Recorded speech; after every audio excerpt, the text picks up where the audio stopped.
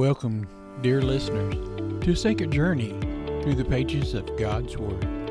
I'm your guide in this adventure, Steve Kitts, and I'm truly grateful that you've joined me in another session of During Bible Study Podcast. Before we look closer into these verses that will illuminate your heart and your mind today, let us pause for a moment in prayer. Dear Heavenly Father, as we open your precious Word, we look for your guidance and wisdom.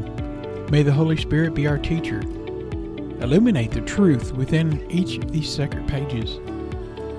Bless all those that tune in today, that they may find solace, inspiration, and spiritual growth through what is shared and explored in your Word. In Jesus' holy name we pray, and amen. During this time of year, let's look at the call of the shepherds. The rolling hills are dotted with sheep as the shepherds keep watch diligently. The night is calm and a sense of anticipation is in the air. Then suddenly a radiant light breaks through this stillness. And we see these shepherds were tending their flock. Little did they know that their lives were about to change. As all lives that encounter Jesus will change. Now these shepherds were custodians of sheep that were destined for sacrifice, we find out. They were living amongst the echoes of a promise of the Messiah. Now they were close to town, and that's normally you take sheep far away from town where they have a place to graze, but these were special sheep. Now the shepherds were probably around a fire discussing prophecies and events, but they were special shepherds. They were tasked with the care for the sheep that would go to the temple to be used as sacrifices. The temple priest would take a lamb, spotless, without blemish, and kill it. And then they would sprinkle the blood on the altar and pray to God that that act would forgive a person's sin. Now, the common person might not be able to raise sheep or not be able to have the means to raise a sheep or the patience. So the common person would buy a sheep from the temple that could be used as a sacrifice. These are the sheep that the shepherds watched over. The shepherds, now that this light had come, they witnessed a glorious angel magnified right in front of them. And the angel said with a booming voice, loud and clear, "Fear not, for behold, I bring you good news of great joy that will be for all people." That includes you and me, not just them. Now the shepherds were initially startled and scared, and they bowed down. And the angel said, "Unto you is born this day in the city of David, our Savior, who is Christ the Lord." Could you imagine the sheer awe of it? I had a pastor friend of mine said that he had seen angels in Germany while he was in the military. He was worried and stressed out, and he was out praying, walking in the darkness on a base, and he came around some bushes, and there were 3 angelic figures standing there with their arms held out towards him, and when he went back around the bushes, they were gone.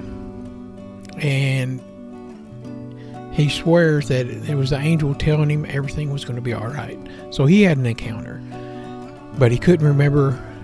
He remembered how much peace and joy he had when he seen them. And so I could imagine what these shepherds, knowing the prophecies and the promises of the coming Messiah, what they would have faced and how they would have had that joy and peace that come over them.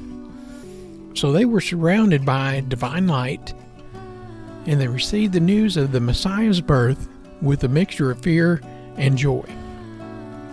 The angels, joined by a heavenly choir, celebrated the moment. Now look at this for a minute. Not just one angel that was there to tell them about the birth of Jesus, but there were thousands of angels there that was celebrating Jesus. The angelic choir began to sing, "Glory to God in the highest, and on earth peace among you for who he is pleased. Now the shepherds, filled with that wonder, they make their way to Bethlehem because they knew, because of the angel's message, where this sacrificial lamb would be laid and ready for the world to receive. The shepherds were guided by a light, and they arrived at the manger, we believe. Now, this is not biblical, but we believe that they were led just like the wise men were.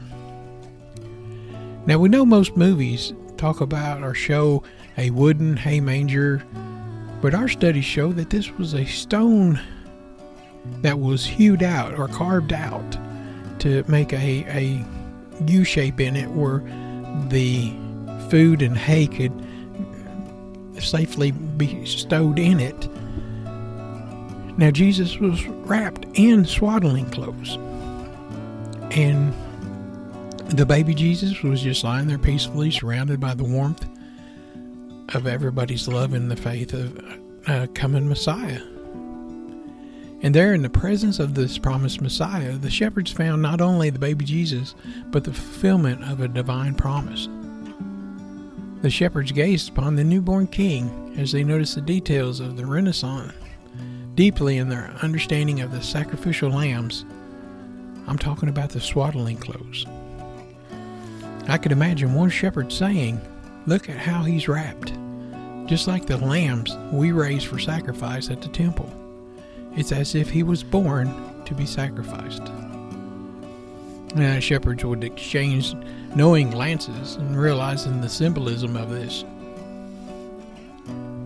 In the simple act of swaddling, we find a truth unfolding, that the baby Jesus, wrapped in sacrificial, like a sacrificial lamb, signifies a divine plan of redemption, born not only to live, but to be the ultimate sacrifice for the sins of everyone.